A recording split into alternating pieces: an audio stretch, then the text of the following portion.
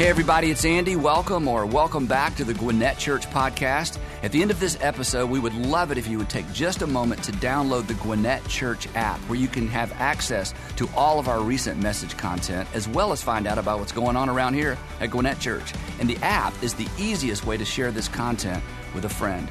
Most importantly, however, I hope the following presentation inspires you to take your next step in your faith journey. So like most fathers, I have had multiple father fails through the years, and I thought I would share one with you because you would like to hear that. So here's one of my biggest ones.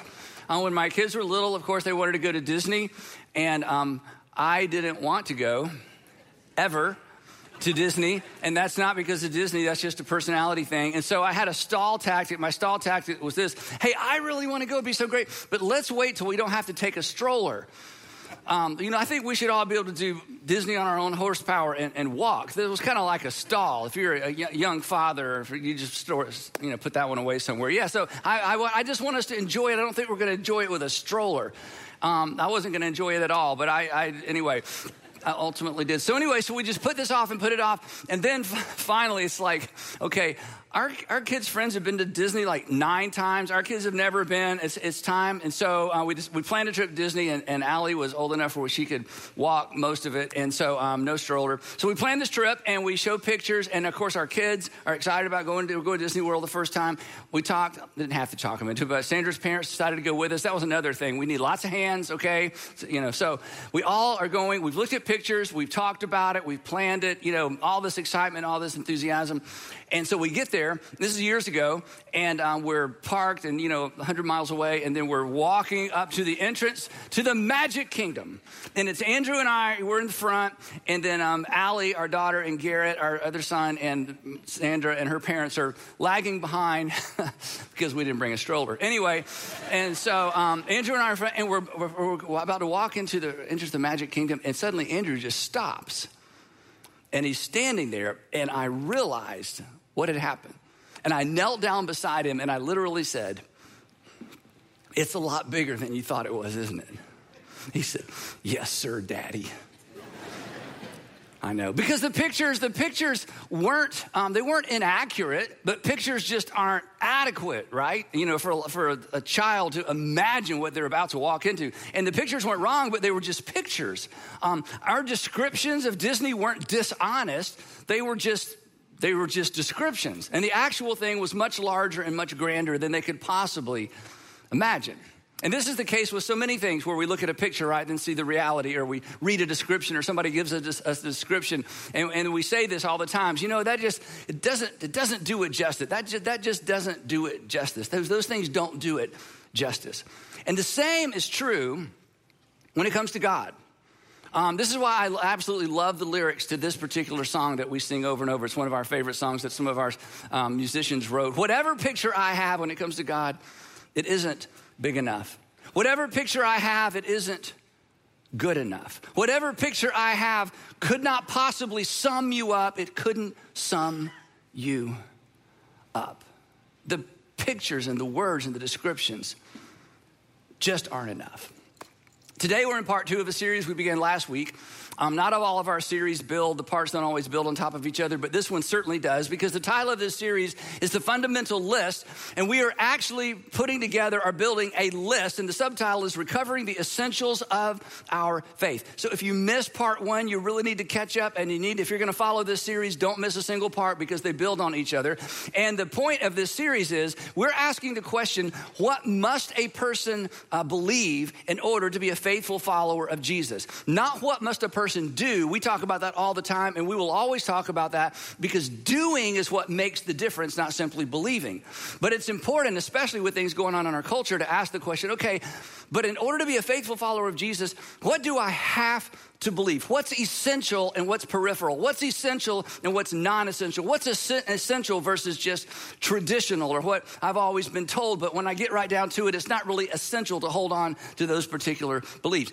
And this is not only important, it's confusing, and one of the things that makes it so confusing is that Christianity is like a giant house made up of only living rooms.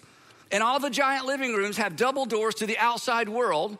And each one of these living rooms are full of people who are inviting people in to their particular expression of, or their particular tradition of Christianity. And each one of these, and this is just a few of many, many, many, we could fill, the whole proscenium with, different living rooms of traditions of Christianity. And the thing about each one of these is they all come, and you know this, they all come with their own terms and conditions. Own terms and conditions, their own traditions, their own interpretations, their own translations. They don't even all use the same Bible. In fact, pretty much the only thing they have in common is that they're all absolutely confident that they're right. And everybody else is not right. That they're misinformed or uninformed, or they just haven't caught up, or they're not on to the thing that God is doing in this generation, and so they set themselves apart.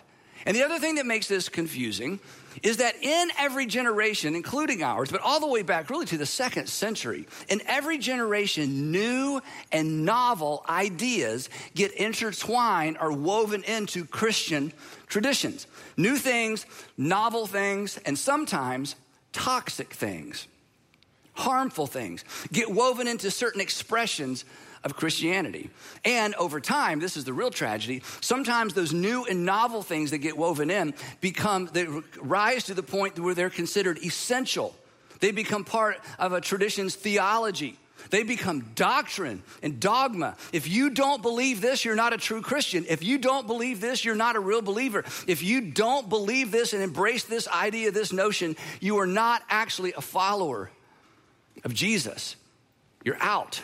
And when that happens, and some of you would say this is your experience in church, when that happens, non-essentials become obstacles. Non-essentials eventually become obstacles. Obstacles to a person's faith. Obstacle to somebody who's leaning in and trying to figure out, what is this all about? I want to follow Jesus, but now I've bumped into something that I'm not sure that's part of the equation. I think maybe you just made that up. And when that happens, thoughtful, mature people step back to reconsider, step back to rethink, step back to decide, can I be a part of that? And sometimes, and maybe this is your story as well, sometimes their faith survives because they just go find another living room. They just walk out of that one and say, you know what? That's not it. You got part of it right, but if that's how you treat people, and if I have to treat people that way in order to be a Christian, I don't want to be your kind of Christian. And people find a different living room.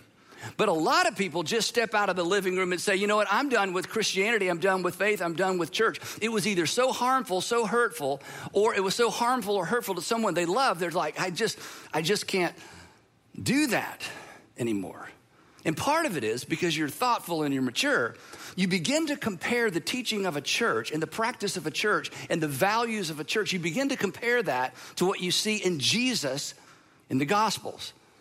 And you realize, something's just off. I mean, I'm no Bible scholar, I'm no preacher, I'm no theologian, but I just can't imagine that's what this is supposed to be like. That the tone and the posture and the approach to life and the approach to relationships is just off. And it's like it felt, even though it was a church, it kind of felt Christ-like. And these people knew the Bible verses.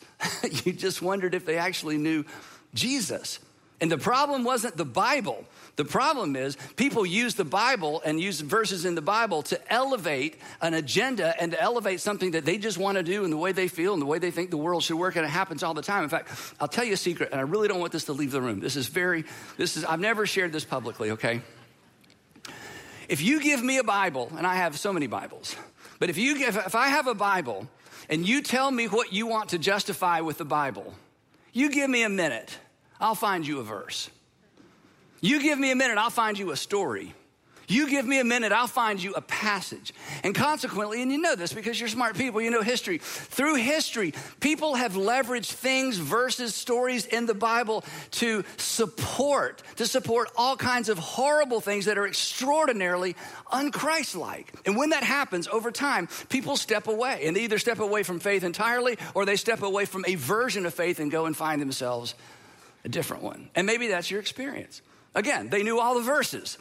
You're just not sure they knew Jesus. So here's the question. What's fundamental or what's essential And what's merely cultural? What's merely familiar? What's comfortable? What's fashionable? But what's essential? What's peripheral? And this is, I think, in our current moment, in our cultural moment, I think maybe this is more important than it's ever been in our lifetime. Not as more important than it's ever been, but more important than it's ever been in most of our lifetime. Because when cultural and peripheral are considered essential. In other words, when new and novel ideas and harmful ideas get woven into the fabric of certain threads and certain expressions of Christianity, when cultural and peripheral are considered essential, Christianity, or the Christian faith, eventually becomes untenable and unlivable for someone. It's no longer good news of great joy for all people. It becomes good news of great joy for a segment of people. And that's a problem. Because when Jesus showed up on planet Earth, when he was born, the message was called the gospel, the good news. And if it's not good news, maybe someone has woven into the fabric or woven into their tradition threads of things that are not good news, that are toxic, that are divisive, that are harmful. So in part one, as we make this list, we began with Peter's declaration of who Jesus is. Jesus said, "Who do you guys say that I am?" And Peter said, "I think I know who you are. You, Jesus, are the king. You are God's final king. You are God's anointed one, just like prophets and priests would anoint a man to become a king. We think God has anointed you to be his final king. And because of that, we think you are in some unique way God's son and his final king." And Jesus didn't say, let's tone it down. Jesus said, correct. In fact, Peter, not only is it correct, you didn't come up with this on your own. My Father in heaven revealed this to you. So we decided last week it is absolutely essential. In fact, this is the essential of all essentials. One of the essentials in terms of what we have to believe to be a faithful follower of Jesus, it's essential to believe that Jesus is who Jesus claimed to be, God's final king. So item number one on our list is this: Jesus is God's son and our king. But Jesus, unlike other kings, did not come to draw attention to himself. Jesus came to do something else, and that's what leads us to our second essential. So during Jesus' final conversation with his apostles right before he would be arrested and crucified, they're celebrating Passover together. We've talked about this multiple times. And he downloads, it's like he's kind of catching everybody up. And if I forgot anything, let me tell you now, because we're about to have a major disruption. So he's talking about all kinds of stuff. And it's important to remember that in this conversation, he's been with them for 3 years. Now, they've camped together, they've walked together, they've traveled. There are so many days that we don't know what happened that aren't recorded in any of the Gospels. But he has been with them really almost day and night constantly for 3 years. And yet, in spite of all that, they are still confused. It's evident to Jesus. They're still confused about the purpose of Jesus' activity among them. They're confused about, why did you drag us all over the place? Why did we sit through the same sermon over and over and over? Why all the miracles? I mean, we thought we knew. We thought that, in fact, we think we're at the end. We're in Jerusalem, and we think maybe tomorrow or the next day you're going to throw off your rabbinic robe and proclaim yourself as Messiah, and we're going to establish a brand new kingdom on earth and expel the Romans. And, you know, it's going to be like the days of David and Solomon again. So they had expectations. So consequently, like all of us, they got Jesus in the God box. And in this conversation, Jesus continues to say things that don't fit with the God box, and it's so troubling to them. So consequently, have missed, Jesus realizes, the purpose of him living among them. And unfortunately, many Christians, most Christians, a lot of Christians have missed the purpose of Jesus living among them as well. That we are in some ways just as confused as the apostles. And here's why. The primary confusion arises from the way that the Bible is traditionally talked about and taught. It arises from the confusion based on the way the Bible is traditionally talked about, how people talk about the Bible, present us with the Bible, and the way they teach the Bible. The problem is not the Bible. The problem is the way the Bible is presented, talked about, and oftentimes taught. And here's the problem.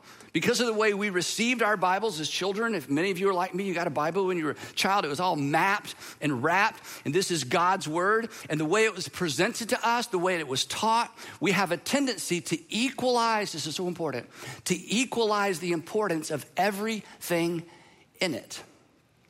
It's all from God, therefore it's all important, it's all equally important.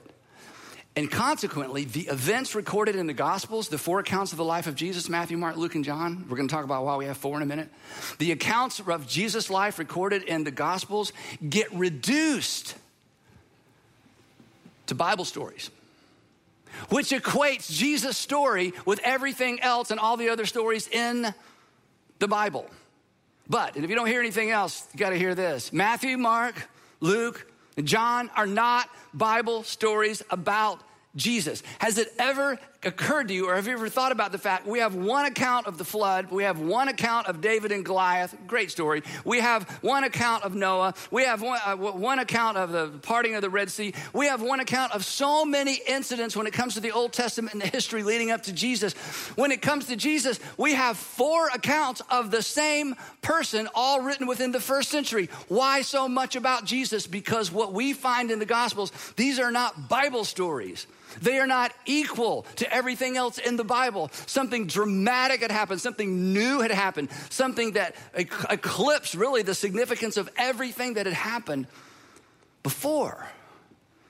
But this is hard to keep in mind because of how the Bible is presented to us. So anyway, back to our situation with Jesus. So he's in this room. They've had the discussion. He's talked about so many troubling things that just do not fit in the box they are trying to keep Jesus in. And, I want to pick it up with a statement that when Jesus made this statement, they should have all gotten up and left the room. Here's what he said, because they're troubled. They're very troubled by what he said. And he says, guys, don't let your hearts be troubled. You believe in God, don't you? Just believe in me. What if I said that? Hey, things are tough, things are going crazy in America, political chaos and stuff in the world. But wait a minute, don't be troubled. You trust God, don't you? Well, yeah. Well, just trust me. You should all get up and leave the room, okay? There's no place for that. This is the moment. This is the dynamic in the room. He was saying, I want you to trust me like you trust God. And he equates himself once again with God. But it gets worse or better depending on how you listen to this. So here's what I want us all to do, okay? If you're watching online or whatever you are, we're all going to use our imagination. And this is hard for us, especially if you were raised in church. I want for just a minute for you to take all of your presuppositions and all your categories about God and Jesus and the Bible, the whole thing. If you could, and this is hard, I want you to kind of pick it up and set it beside you for just a moment. Now, when you leave, make sure you take it with you. We don't want to clean all that up, okay? But anyway, for just a moment, if you can just imagine, okay? Imagine that you are in this room, that you are sitting on the floor against the wall. It's not lit very well. It's at night and it's oil lamps, a little smoky, smell the food, the sweat of the men. It's hot. And sitting at this table is a man in a robe with a beard, and he says the following things to the men in the room. I want you to put yourself there. You're not reading the Bible. You're not hearing somebody read the Bible. You're hearing a rabbi from Nazareth say the following things, and he's in the city of Jerusalem. He should know better. You ready? Everybody there? If you know me, you will know my Father as well. If you know me, there's a man saying this. He's looking at you and he's saying, if you know me, to the degree that you know me, you know God. When the implications of this statement settle in on you, when they get from your head to your heart, this will redefine your view of God. Let me say it a different way. When you hear God, and when you hear Jesus, is there a tension? Do these two words, God and then the name Jesus, do they conjure up, if you're honest, different emotions? Let me ask you this way, don't answer out loud. Which one do you like better? Which one do you think you'd be more comfortable with? Look up here. If that creates tension, you have some and reconstructing to do about your view of God. That like everybody in that room that you are sitting with in your imagination, like everybody in that room, there is a tension that Jesus came to resolve. And as long as many of us have been in church, and as many times as we've heard the Bible stories, there's still a tension. There's God, and then there's Jesus. And Jesus smiles at them in the room, and he smiles at you, and he says, there should be no tension.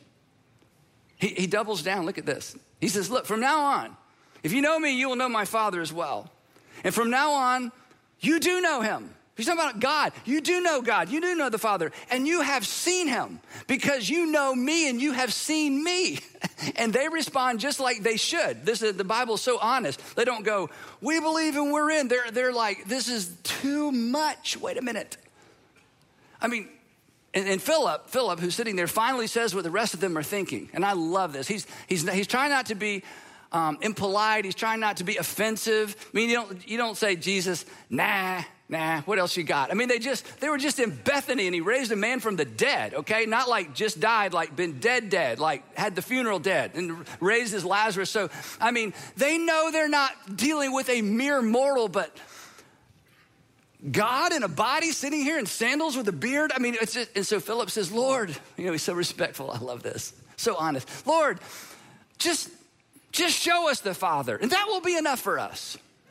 Just look, I'm not disputing you. I'm not arguing with you. We're just confused, and we do want to know what God is like. We do want to know what God is like, right? Well, we want to know exactly what God is like. Just show us the Father, and that will be enough for us because, hey, we have Torah, and that helps. We have the prophets, and that helps. We have the Psalms, and that helps. We have the temple. We have the priests. We have our history. But there's so much mystery, and God seems so far away at times. And the Romans are here, and none of this makes sense. And our God box, it shrinks and then it gets larger and there's so much confusion, but we do believe you've come from God. Would you just show us the Father? Would you just make it clear for us?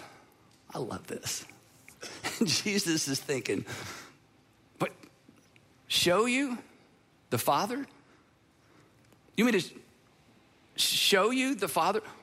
Guys, what do you think I've been doing for the last 3 years? Why do you think I stuck around? I mean, you guys are great, but why do you think I stuck around for the last 3 years? Why do you think I dragged you around? Why is it I made sure you were there for what you were there for? Guys, I didn't come to provide more Bible stories. I didn't come to provide more Bible stories. The reason I came is so that you could know what the Father is like. Don't you, he says, don't you know me, Philip? Even after, here it is, I love this. Don't you know me, Philip? Even after I've been among you for such a long time. Think of how many miles we've walked together, how many campfires we built together, how many conversations we've had, how many things you've seen me do, how many questions I've answered, how many boneheaded ideas you guys had. And I'm like, no, we're not going to call down fire and burn up the Samaritans. That's not what we're here for. I mean, why do you think I have been among you for so long? Anyone, again, here it says, anyone who has seen me has seen the Father. How can you say, show us the Father? What if he's right? What if Jesus is as close as you will ever get and as close as I will ever get to knowing what God is like? What if you stop short of Jesus, you miss God, you go past Jesus, you miss God? What if, he goes on, he says this, look, guys, the words, this is so amazing. The words I say to you, I do not speak them on my own authority. All those great stories you love, I didn't come up with that. I'm not even here to come up with stuff. I'm here passing through to you the words of the Father so you can hear. Think of it, guys. When I spoke to you, you were hearing directly from God, your Father. The words I say to you, I don't speak of my own authority. Rather, it is the Father living in me who is doing his work. If you've seen me, you've seen the Father. If you've heard me, you've heard the Father. If you've watched me, you've been watching the Father at work. He would say later, I don't do anything on my own initiative. The reason I'm here is so that you can know what God is like. I came to remove some of the mystery. I came to add some personality. I came to do what God wants me to do so that you can know what he's like. I'm the king, but I'm not even here on my own behalf. I'm here on his behalf because he wants to be known. And you've seen the brochures, and you've read the descriptions, and you know about his mighty deeds in the past. But now he has come to dwell among you, to reduce the distance. You want to know what God is like? You want to know what God likes? You want to know what God has to say? Would you like to know how God would respond? Jesus says, it's simple. Just watch me. Listen to me. Jesus is as good as it gets. Jesus is as close as we get. So, the Gospels, so important. If you're going to be a faithful follower of Jesus, this is essential. The Gospels are not additional Bible stories. The Gospels are not Bible stories about Jesus. The Gospel, it's why we have 4. It's amazing.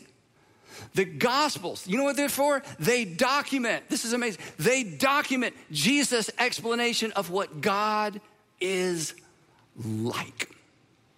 And as obvious as that should be, it is so difficult for us modern Christians to wrap our minds around that because, again, of the way pastors refer to and teach from and use the Bible. And I can say that because I'm one of them, and I understand that. I understand the tension, and I don't think anybody does it on purpose. But when we got our Bible all mapped and wrapped with a concordance, it's like it's all inspired, therefore it's all equally important. No, it's not. Think about this. If Jesus was telling them the truth, then when you open your New Testament, and if you have a red letter Bible, you see those red letters, or if you just have a regular Bible like I use and they don't have the red letters, but you see, when you read the words of Jesus, you are reading literally the words of God, your Father.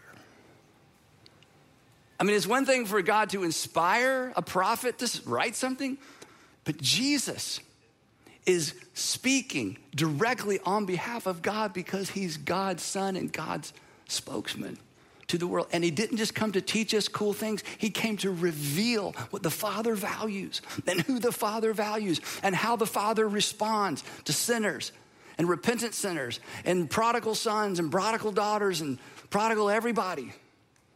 It's amazing.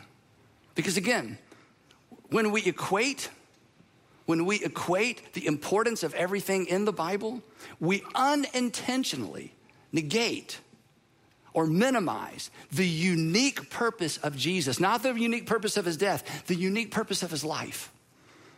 But here's the interesting thing. This is why another reason we should take this seriously. I'll tell you who didn't make that mistake. I'll tell you who didn't make that mistake. In the first century, there's a Pharisee who was absolutely committed to Torah and absolutely committed to God's covenant with Israel because he was a Hebrew, absolutely committed to it, who then becomes a Jesus follower and abandons the old covenant, embraces the new covenant. In fact, he's the one that gives us the language, the law of Christ. I'm abandoning all those laws to embrace the law of Christ. And Saul of Tarsus, who becomes the Apostle Paul, who was a Pharisee, tells us, look, I've been on that side and now I'm on this side. And this side wasn't wrong, it was just inadequate. But the reality of what that pointed to has come, and all of you need to join this side. And so he preaches to first century Jews, hey, what God promised to do in the past, he has done. He has shown up in the person of Jesus, Messiah, Jesus of Nazareth. And you need to join me in following him. That everything that came before was fine, but it was a sign that pointed to something. What has happened in our midst, in our generation, is far superior to any of that. He writes, those things were but a shadow of the things to come, of the things that were to come. You can tell a lot about a thing by a shadow, but you can't tell everything about it by a shadow. You can tell a lot about a thing by the brochure and the picture and the description, but you can't tell everything. And then he says this, but the reality, however, the reality of what cast that shadow in the past is found in Messiah, Christ, God's final King. The Shadowcaster has arrived. When John, who spent all those years with Jesus, sat down to begin his gospel, he's an old man, he's dictating this. He's trying to figure out, how do I start this story? I mean, how do I start this thing? And other people have written about it. Luke says a lot of people tried to write about it because it was such a big deal. And John begins his gospel. Some of you memorize some of this? He's like, how to start this? In the beginning, not God created the heavens and earth. We got that part. In the beginning was the Logos, the Word. And the Word was God. And it came. Oh, I got it. I came. And it dwelt among us. He lived among us. Literally, he camped out and pitched his tent with us so that we could know what the Father is like. What came before wasn't wrong. It was just incomplete. The author of Hebrews echoes this. You got to read this whole passage. I'm just going to give you just a snippet. Listen, this is what the author of Hebrews, we don't know who wrote the New Testament document we call Hebrews. The law is only a shadow. There it is again. Nothing wrong with it. It's just not the reality. The law is only a shadow of the good things that are coming, not the realities themselves. And again, we have such a different context than they did, but here's their context. Since the beginning of the world, men and women have been searching for God. The pagan world was extraordinarily religious. They didn't have religions. That was a modern concept, but they were, by our definition, religious. Everybody believed in the gods. And they would add gods and subtract gods, and your gods are bigger than my gods, but everybody had gods. Everybody was constantly looking up, trying to figure out, what is it like? What's going on? What's behind all of this? And until the arrival of Jesus, even the Jews, to some extent, they wondered and they wandered and they tried to figure this out. And then, with the arrival of Jesus, God made it as clear as it could possibly be made clear to mortal people. He accommodates to our capacity, but he sends God in the flesh to dwell among us. And so many people recorded the words and the works of Jesus that 4 survived antiquity. He came to show us what God is like, and he came to show us who God loves. Jesus didn't simply have the best explanation for God, like some of the Old Testament writers had explanations for God. Jesus, this is the bottom line. Jesus is the best explanation of God. What if that's true? What does that do to your view of God? What does that do to my view of God? What excuse does that take away in terms of how I view people or treat people? What does that do to my priorities? What becomes more important? What becomes less important? So, the second thing that we must believe in order to be a faithful follower of Jesus is that Jesus came to illustrate and to demonstrate what God is like, to reveal, and the word he uses, to reveal and to explain the Father. That we are not left to draw conclusions about God based on our personal experience, our emotions, or even nature. If you want to know what God is like, it's this simple. This is why it's so brilliant. If you want to know what God is like Jesus. And that's good news, because that means God loves you personally. And God has forgiven you, because Jesus was given the authority to forgive sin at will. But if that's true, perhaps you have some unlearning to do. Perhaps you have some homework to do. Perhaps you have some questions to ask. So I want to end with the question where we basically started. One more time. Does your view of God the Father align with your view of Jesus the Son? When you think God and when you think the name Jesus, is there a tension? If so, you have some work to do. If they conjure up different emotions, perhaps you have some work to do. And you will not know, according to Jesus, you will not know what the Father is like until you take the time to discover what Jesus is like. And you get the clearest picture of Jesus in the Gospels by following him through the Gospels. So, wrapping up, fundamental number one, Jesus is God's Son and our King. Fundamental number two, Jesus came to illustrate and to demonstrate what God is like. But Jesus came to do something else as well within the context of this. And we're going to pick it up right there next time in part 3 of the fundamental list, recovering the essentials of our faith. Heavenly Father, thank you for allowing us to call you Heavenly Father because your Son invited us to refer to you as Heavenly Father. So Heavenly Father, help us to see you the way that you are. Sand off the rough edges. Father, some of us have been hurt by the church and hurt by theology. It's hard to even pray sometimes. Heal that in us because that's what Jesus would do. Father, for those of us who think you're far off, I pray that we would realize that you're close because Jesus came close. I pray that we would hear in the words of Jesus, the words of God the Father. So wherever this lands with us, however this lands with us, give us the wisdom to know what to do and the courage to lean in Jesus' name, amen.